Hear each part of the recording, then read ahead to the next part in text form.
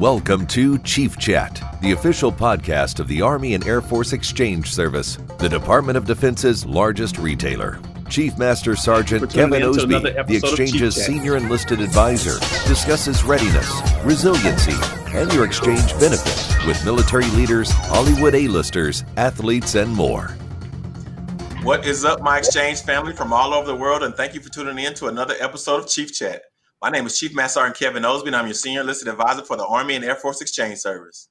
Before we get started with our guest today, I would like to introduce my lovely co-hosts, Leah Matthews and Julie Mitchell. How y'all doing, ladies? Hey, good morning. Hi, How guys. are you?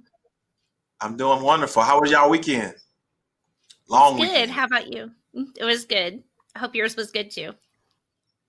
Nope, still looking for another day. Still looking for one more day off, but it's all good. But we're back at it with another episode of Chief Chat with an awesome guest. But before we get started, I want to give a shout out to Maurice Matsumuri. He's the host of a podcast called Stoke Meter, and he had me on the show to kind of talk about my career and then talk about the awesome work the Exchange does for our service members and their families. And then he extended his olive branch to bring on one of his personal friends as a guest. And man, we have that guest today. So without further ado, Julie, please introduce him. So today's guest has had film roles in The Valley of Allah, Cloverfield, and Savages. But you probably best know him for his role in the TV series Quantico. But before he hit it big, he served his country in the Army for 4 years in the 3rd Infantry Division, which was the first unit to enter Baghdad back in 2003. We are thrilled to have him here with us today, and please help us give a warm Chief Chat welcome to Jake McLaughlin. Hey. Oh, thanks for having me. We got to introduce you the right way, Jake. Yeah, quite the introduction. Wow, I feel like I'm on the Tonight Show. Good. Well, welcome, Jake, and everybody watching. Drop a note in the comments. Let us know where you're tuning in from. You can leave your questions there too, and we'll read those live. Chief Chats are every week, and we have terrific guests lined up for you this fall. So we want you to turn on your notifications so you don't miss anything. Awesome. So Jake, man, it's great to have you with us today. No, I appreciate you guys having me. I'm happy to be here. Thank you. It's awesome. And then I see your cat is over there pretty busy too. He's over there beating up the couch. Oh, man. Yeah, he's tearing everything up right now. It's just like, I was telling you before I got on that my dad found a cat in the bushes and then brought it up here and gave it to my daughters as a present. So we're stuck with this feral cat running around the house. So whatever, I don't know. Awesome. Not a hill I was going to die on. Exactly. So how have you and your family been during the pandemic? Great. Yeah, everything's been really good here. We haven't it hasn't been really bad here in Idaho so much as far as just, with mandates and things like that. We had them at first when all the mask mandates came out, and it was only for a few months, and then I just don't think people really went out very much, and we've done pretty well here in Idaho. The schools, they gave the parents the option to they suggested they wanted to make the kids wear masks, but the parents didn't really want it, so they said, okay, well, the parents get to decide. You get to fill out an opt-out form, so they're given. It's been great. We got COVID back in December. My whole family did, all of us kids. My dad brought it up actually from California and then gave it to us. And so we all got it all at once, thankfully, so we didn't have to keep, leapfrogging with the quarantining like a lot of my neighbors had to do. And so yeah, I mean, everything's been pretty mellow here where I'm at. Yeah. Well, it sounds like Dad's bringing a whole bunch of stuff from California, man. Just yeah, great cats. What's next, I wonder.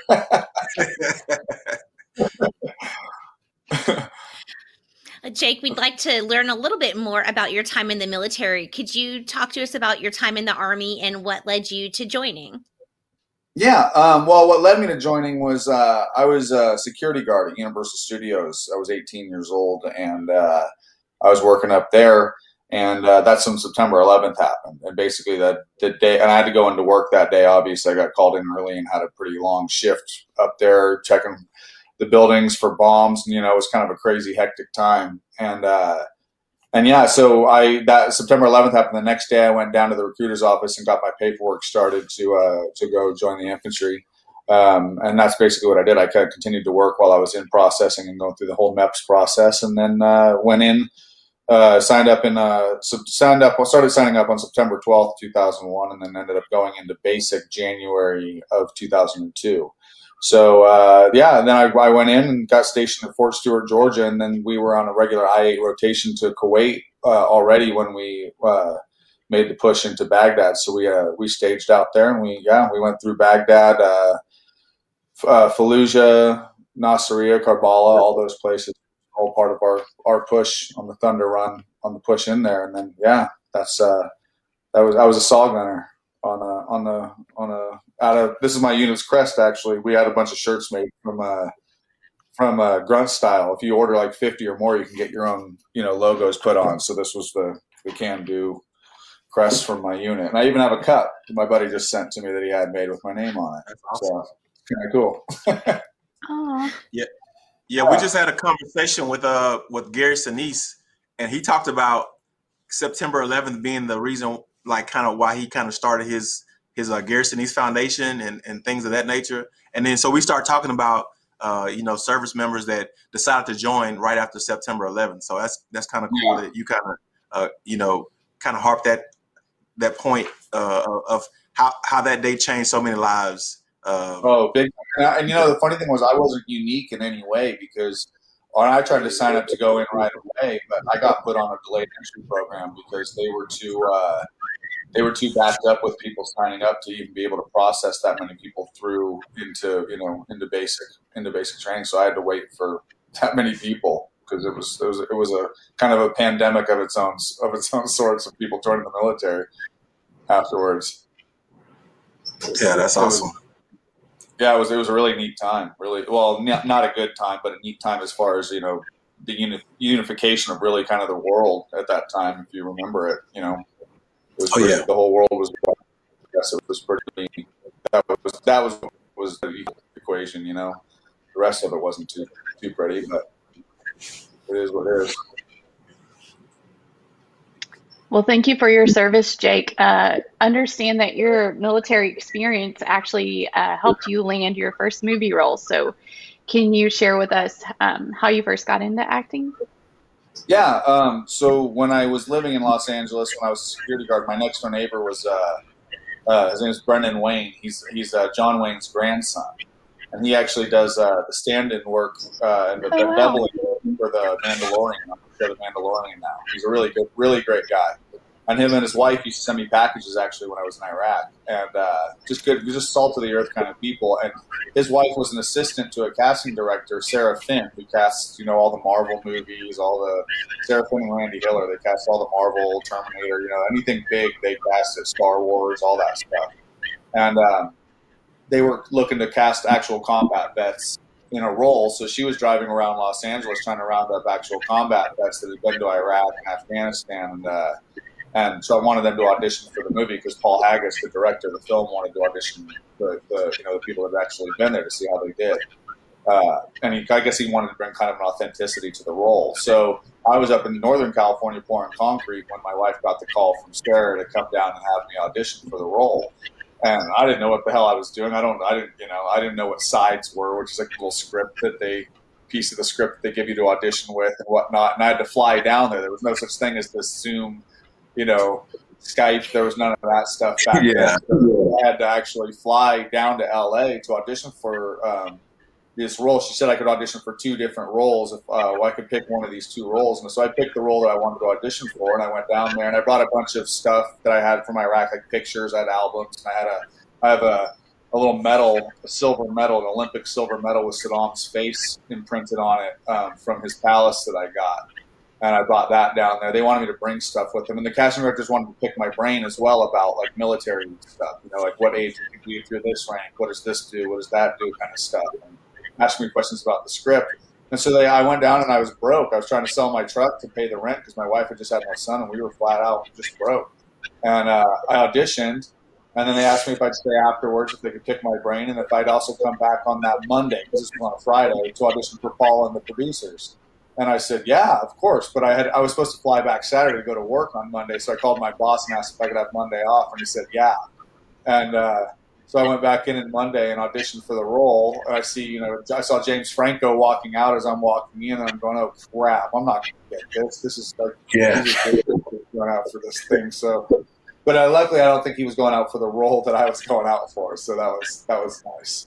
But yeah, it was just kind of a little bit of a nerve-wracking experience. But I auditioned for it, and I flew back home and went back to work because this was October, so it was kind of the concrete season was kind of dying down from all the rain and whatnot. So I just got my truck driving license so I could drive trucks in the off season. And I get a call from the casting director, Sarah Finn, and my buddy's wife, Brendan Wayne's wife's name's Sarah Arrington, my friend. And I get a call from Sarah Finn, the casting director, and it was nighttime. And I say hello. And she says, "Hey, Jake, it's Sarah Finn. I just wanted to call and say thanks for coming down and auditioning. You know, you did a great job, and you should really get into acting. You have you could take some classes, and you have a knack for it, and come down here and do this stuff. But the odds of you getting this role were astronomical. You weren't likely to get the role in the first place just because you know all the people that were going out for it and whatnot." And I said, "Oh no, I appreciate it, Sarah. I really appreciate you bringing me down and give me a chance to audition for this movie. I can tell my grandkids someday that I auditioned for a major motion picture. That's really, really cool, And I had already known that Tommy Lee Jones and Charlize Theron were cast in the movie. So the whole time, this whole like 4 or 5 days that were transpiring that passed by, where I was just going, "Oh man, what if I got a role in this movie? This would be crazy. It'd be life-changing." Because I had to change my flight for that Monday. So it left me with $10 in my bank account. So I really doubled down on a lot at that time. And so she's telling me all this, and I tell her thank you for all this stuff. And then Sarah Finn just says, "Oh, you got the part."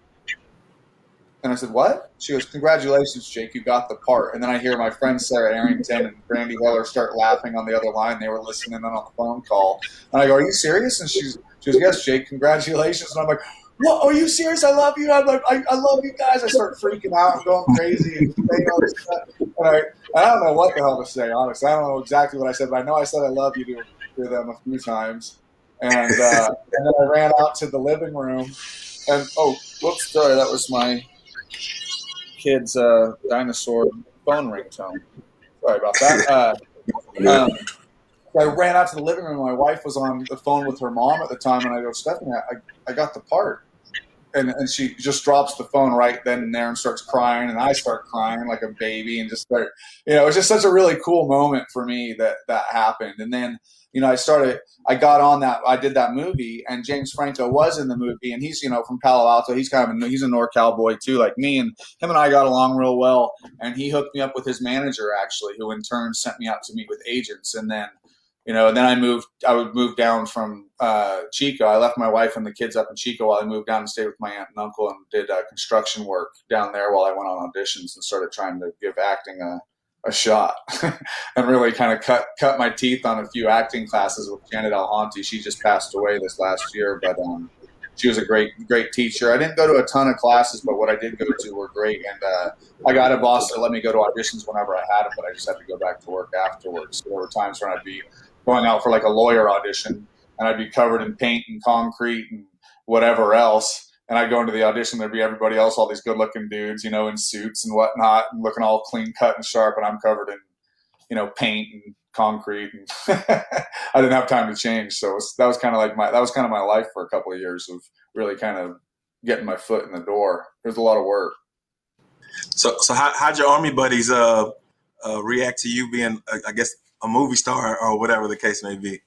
They're actually the ones that are the most supportive of anybody, in all honesty. There's nothing pretentious about any of those guys. So they're just, they break your balls about it. Like when we'll be out, like a bunch of them came out and surprised me for Veterans Day when I was working on Quantico in New York. And it was a really emotional time. It was really cool that they came out and did that.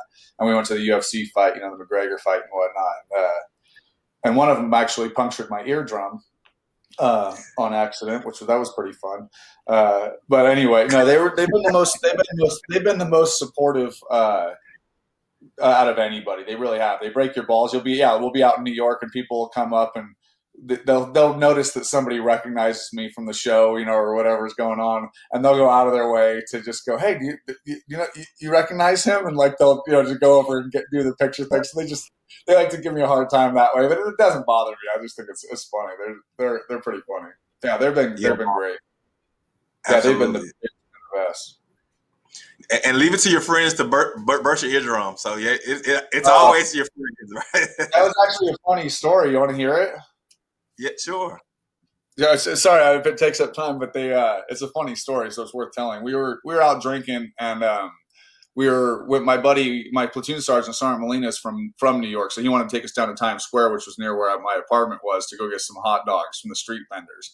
So we go down there. My buddy O'Neill, who I've mentioned his show on every TV series I've ever done. He's been on half the shows I've been on because he comes to visit me, which is pretty funny. But he got a chicken shish kebab skewer with the wood thing on it.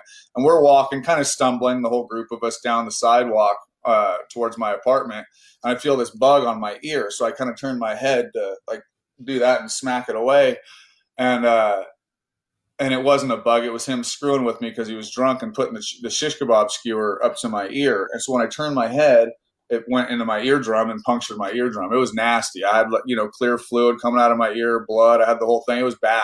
And I instantly felt like my tires went flat. Like I couldn't walk in a straight line. My equilibrium just instantly went really weird.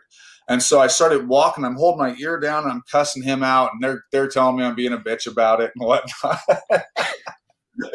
as they would.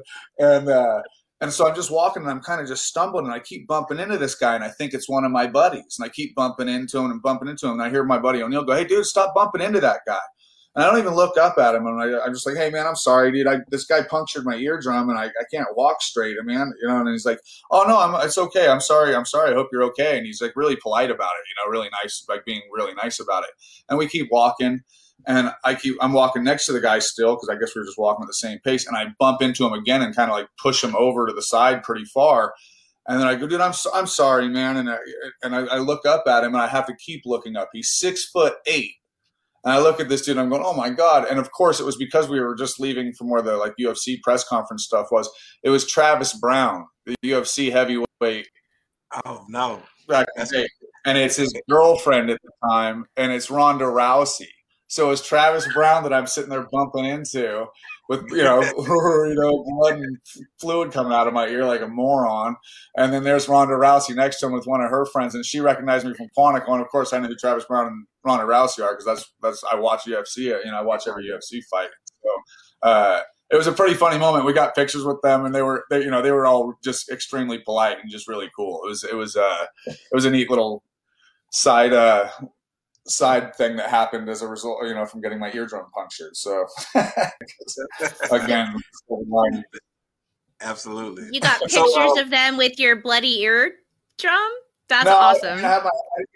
You can't see the blood in my ear, but I have a picture of them with me with them. It's somewhere on one of my phones. It's just me with like this, but kind of smiling, but kind of in the same time, kind of in a lot of pain and smiling through it. Yeah, listen, there's plenty of stories like that throughout the military on Friday, Saturday night. So a lot of them don't make it to air. Only 14 million people in New York City, might as well just bump into the heavyweight, light heavy or heavyweight, UFC fighter. What are the odds of that? Yeah. So I know your time in the Army kind of brought really kind of authenticity to the military roles, but as everybody knows, man, we learn so many qualities and characteristics while we're serving. So how did that influence your non-military roles, being in the military? Well, I think that what it does is because everyone asks me what the best thing to do about learning how to act and stuff is, and I don't really know because it's just kind of always it's just an ongoing process. It's kind of really the way it works. But I think just the life experience of just having life experiences, getting out and doing things and experiencing life and seeing different places, being around different people or being in different scenarios and all that stuff, that's really where you get the tools to be able to draw from. If you have a scene that pops up and oh wait, I can relate to that in this way, or I can relate to that in this way. And I think that just, being in the military, just the amount of experiences that you have are incredible. Not just, because you're in the military and you're off doing, some different things, but I mean, you're going to so many different places. You're with so many different people from different walks of life being thrown into this washing machine together. And you otherwise wouldn't be exposed to that kind of, I guess diversity, I guess, is probably the best way to put it otherwise, because it's funny when you're in the military and you go out with your buddies and you see them for the first time in their civilian clothes, because you're so used to seeing them in their whatever they're wearing now, BDUs, DCUs, ACUs, whatever the hell it is now. I can't keep up with it all. But when you all get together to go out and go drinking for the first time, and you go get in your one buddy that has a car's car, and you head down into town to go drinking, and you get to see how everybody dresses and how much different everybody looks. You got one guy in a cowboy hat over here with shit kickers on. You got another guy with his pants hanging off his ass. You got another guy that's, wearing a wife beater with a choker and, studded belt. You're like, what the hell? Where the hell did this come from? You're like, how did I end up here? And it's just, and they end up being the best guys in the world, and they become your brothers very quickly, especially after going to, combat with them. So it's just funnier than hell to see how just the different walks of life in the military when you're all going out, and you always know they're military because none of them ever look the same. They're all dressed, however the hell they dress from wherever they're from. And they're in packs of 8 too. For whatever reason, it's like a pack of 8. It's a squad size element, no less. Yeah, exactly. Jake, during your time in the Army, I'm sure you spent some time with the PX. Can you maybe talk about a time that the exchange, or the PX, as Army folks like to call it, was there for you? Yeah, there was. There was the time that really stood out the most to me was when we went to Kuwait. We didn't really have anything when we first got over there because it was just kind of this cabal. We were in this place called Camp New York, and it was just a cabal that was just kind of a makeshift base. And we didn't really have anything. There was no real food places. We had the MWR tent, which was basically like a ping pong table. So we didn't have a whole lot going on. And then the PX they would get their shipment in. I think it was once a week or once a month. And we'd come in, we'd go line up to go get what we wanted to go get. And I mean, it looked like an old Popeye cartoon where, Alibaba and the 40 Thieves come through and just take everything off the walls. And it's just not even the copper wires are left. It's just, we stripped everything dry, even stuff you didn't need, but you could just have money sitting in the bank from not being able to spend it because you're in Kuwait. So you just go blow your money on stupid crap you don't need. And one of the things that one of the guys bought was the DVD for Band of Brothers. The box set DVD had just come out, and my buddy John Doyle from Philadelphia, he bought it, and we had this little pop-up DVD player that you could put the DVD in, and it had maybe a 6-inch screen on it. And we had our entire platoon in our off time on Sundays for a couple hours. We would took it and we'd watch as many episodes of Band of Brothers as we could. And we really, we all loved watching it and doing it. And then years later, here I go, and I did this show called Crash, and I was roommates with Ross McCall, who was in Band of Brothers, who played lead guy in Band of Brothers. So, and he's a good friend of mine. So it was just kind of one of those small world stories that came about. That was pretty cool, that's the one that stands out the most with the PX with me. Thanks for sharing that, Jake. We love to hear stories about how soldiers and airmen and what they do when they go to the PX. So thanks for sharing that. And as you know, we have soldiers, airmen, guardians, sailors, Marines, and Coast Guard members from around the world. They're joining us live today. So do you have any words of inspiration or hope that you can share with the military community? Yeah, just know that you're doing the right thing. You're serving your country, and there's a lot to be proud of just from doing that. You're already part of the minority in the country that actually, served. So even when you get out, or if you decide to make a career of doing it, you've already done the things that most people aren't even willing to do. So there's nothing that can even stop you from accomplishing anything that you want to go from, whether once you get out of your military career, or if you decide to stay in with your military career. And don't get complacent. That's the other thing. That was the main thing. No, that's great advice. Great advice. I started off in the Marine Corps. So I did 4 years in the Marine Corps. I got out, and complacency was, I went straight into complacency. So I went back to mom's house. I'm sleeping on the couch. I'm doing the same stuff I was doing when I was 18 or 17 before I joined. And I had to kind of snap out of it. And I needed to come back in the military to kind of get back out of that funk or whatever the case may be. So complacency, that was No, sorry, I didn't mean to cut you off. A little bit of a delay. I think there's a little bit. Right. No, it's a crazy thing. And what I mean by that now is like, because I've been, I got into acting and I've gotten to go do like the red carpet things and all that, the glitzy, glamoury kind of stuff. But when I came back from Iraq and we landed in Savannah, and we took the buses to come into Fort Stewart, and we ended up in this little track behind. It's where now the Warriors Walk is, where all the trees that are planted with the soldiers we lost in Iraq and Afghanistan are now. And it's a track, and we parked the buses there, and it was just a row of pine trees, and we had to wear whatever the nicest pair of DCUs that we had at the time were, because we're coming back, so we all looked like crap anyway. And everyone's family, my family wasn't there, but everyone's family was there because it was, I was all the way over on the other side of the country in California. But there was 2,000 people at least in these stands. And it felt like we were at the Olympics. We walked out and broke the lines in the ranks in the formation and made a wider formation walking forward. And the band was playing and the cameras were going off. It was the craziest thing. And I've said to myself, I just don't think that there'll ever be a moment that really makes me feel that proud or maybe it was the best feeling I think I've ever had in my life, that feeling of just accomplishment and appreciation that everybody had. It was just a really an amazing thing. And so that's what I mean by, that you really can do anything that you want once you get out. It just really goes to show you that, again, and what you're doing right now is extremely important, and it'll be the best time of your life. You'll look back on it and you'll think, wow, that as much as it sucked, it really ended up being the best time of my life. And it was, it can suck, or it can be great, or it can be whatever. But even people that, hated being in the military still look back on it and think that was the best time of my life. You know how it goes. Oh yeah, absolutely. Absolutely. So we're going to kind of switch gears back to COVID and how it affected making movies. So I'm sure you had it. You had your experience before, and now how has COVID kind of shaped the movie making process for you?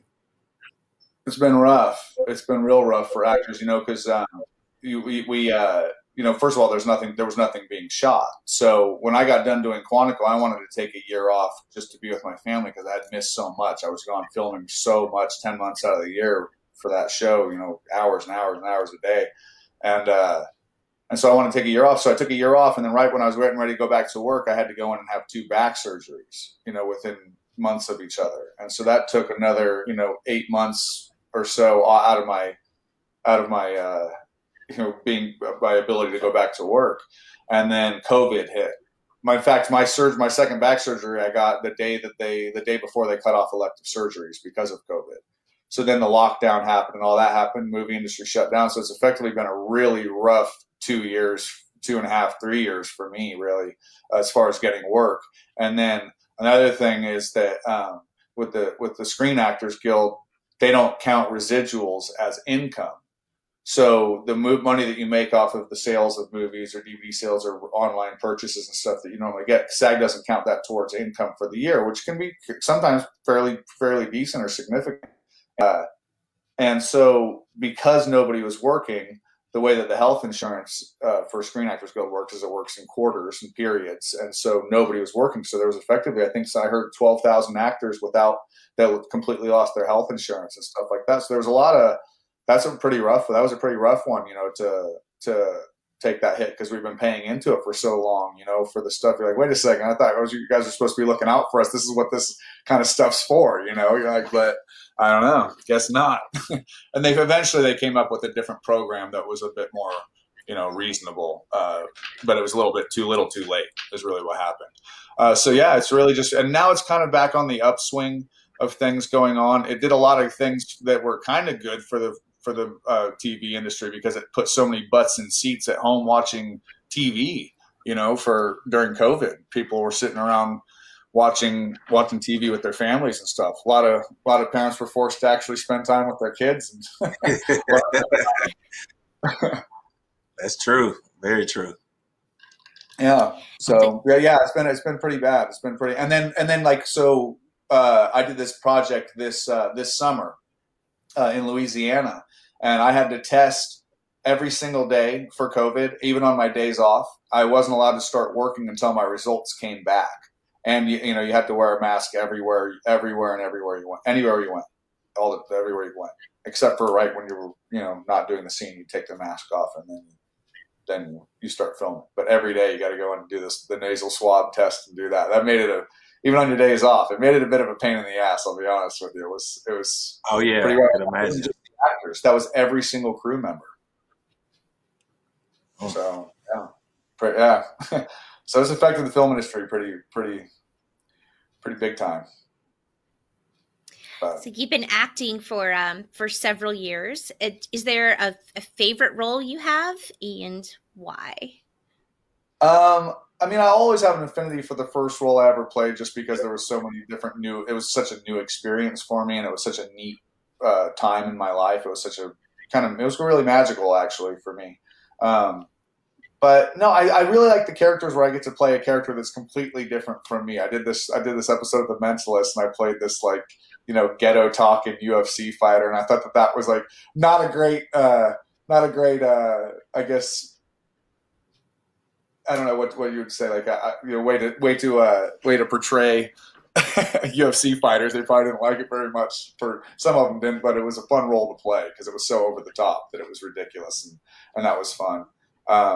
Yeah, and I mean, like, yeah, I have fun with every role that I do. I do have a lot of fun. It's just a fun job when you actually get to work. It's a lot of fun for me. So I don't really have like a favorite. I just I try to do something different with every single one, and each one has its new challenges and different things, you know, that are going on. I usually get my ass kicked, though. That's kind of fun.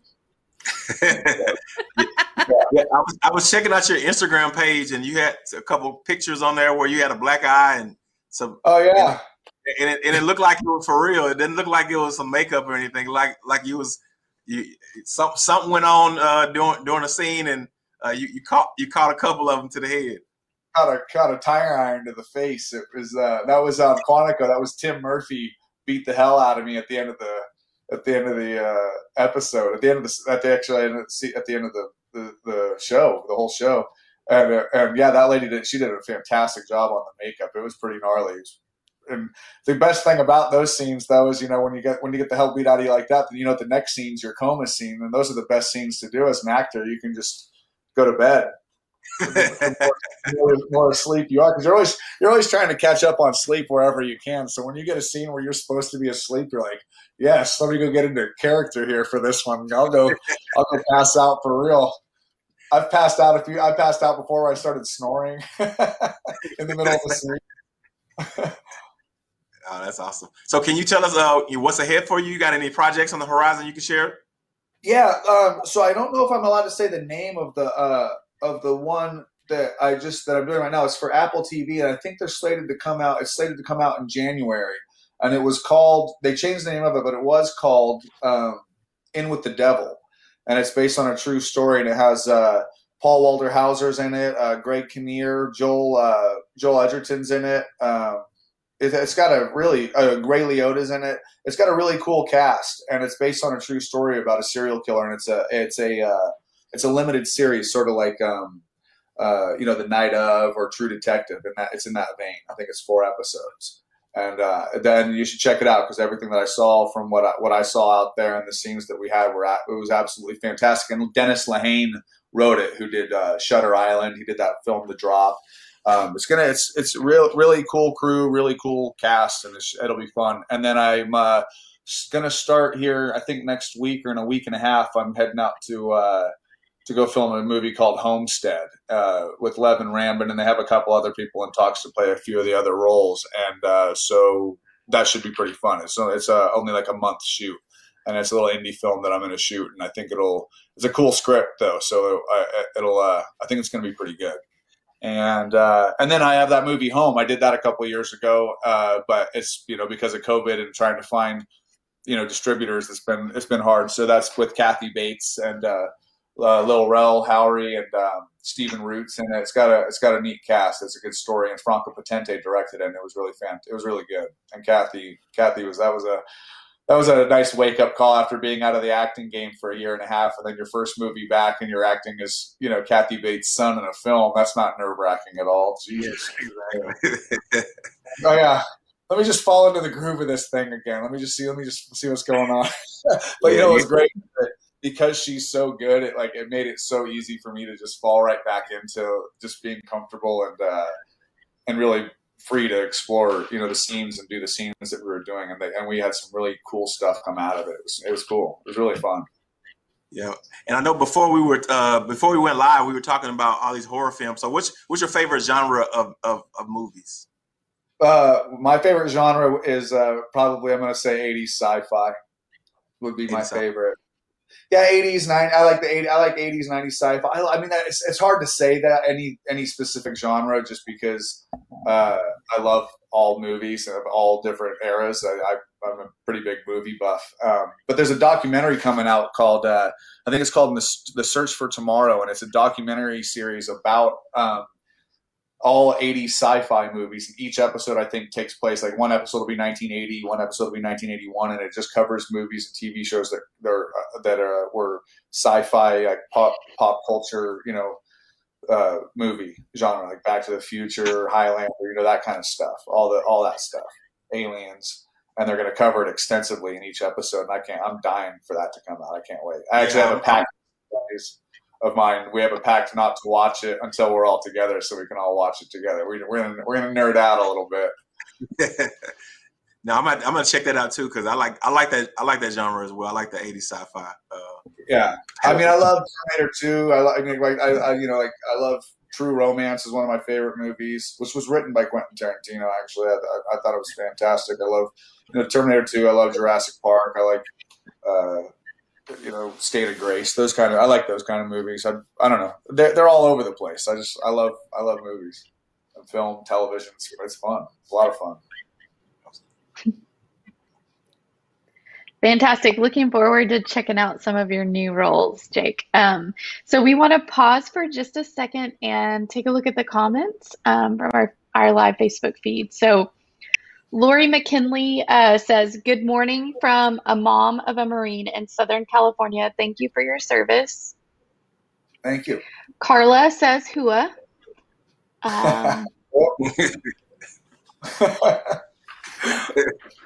not sure what this is about. It says good night. I think it was when you were talking about the night that your eardrum got burst or whatever.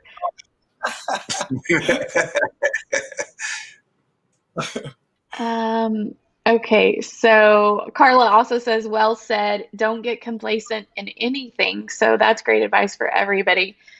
And then there's a couple people saying hi from Chiefs page 2. Let me go. Janice says hello from Colorado Springs. And then Tori says, I watched that show. It was cool to learn that he was a veteran. Oh, well, thank you. Yeah. There you go. You have a lot of fans out there today. Yeah, it's pretty fun. No, thank you guys. Thanks for listening to it too. It's been a while since I've done an actual podcast, but it's like auditions now are all done through the Zoom thing, so it's a weird process because it's like every audition is almost like you're in a teleconference, every scene. It's a weird new thing to try to learn how to do. You mentioned all of the new projects that you're working on. Is there some place where our viewers can go to kind of keep up with you? Do you have a website or any social channels we can follow along on? The only thing I have is Instagram. It's Jake A. McLaughlin. It's at Jake A. McLaughlin. Yeah, at Jake A. McLaughlin. I'm not on it a ton. I'm on it, maybe 2 minutes a day, if that. Sometimes if you averaged it out, but that's not the only thing I can think of that you could follow me on there. I probably should be a little bit better about that stuff. It is part of my career, I guess. Now, Jake, man, you stay who you are, brother, because you're the outdoorsy and I'm in the moment and not like caught up on your phone and all this digital world. And so don't ever change. Even if it makes it difficult to get into Zoom meetings and all this other stuff, just be yourself. It's like, I feel like Zoolander when they're like, it's inside the computer, you know, and they're like the apes trying to, I'm right in front of them, maybe. Yeah, awesome. So Jake, man, thank you so much for spending some time with us and our viewers on Chief Chat. America's Airmen, Soldiers, Guardians now. So I'm not sure if you knew that the Space Force are called Guardians. I didn't know that. Go Space Force. Yeah, go Space Force. Sailors, Marines, and Coast Guard members, man, they all appreciate you. They appreciate your service. Just thank you for, like I said, spending some time with us. I was looking forward to you from the last time. And so I was like, I think Maurice even texted me. He's like, how did the show go? I was like, yeah, we didn't get the show last time, but we got them all. Yeah, he texted me. I do. I know. I really do appreciate it. God bless you guys, and God bless all of our troops and our guardians. God bless you guys, because it's you guys are doing the right thing. I'm proud of everybody. It's just it's a pretty cool thing, and what you guys are doing is awesome, really awesome. So we wish you all the best going forward, and we're going to go ahead and close out the show right now. But if you don't mind hanging on a little bit after the show so we can get some information from you, I'd appreciate it. Of course. Okay, cool. Well, Chief Chat out. See ya.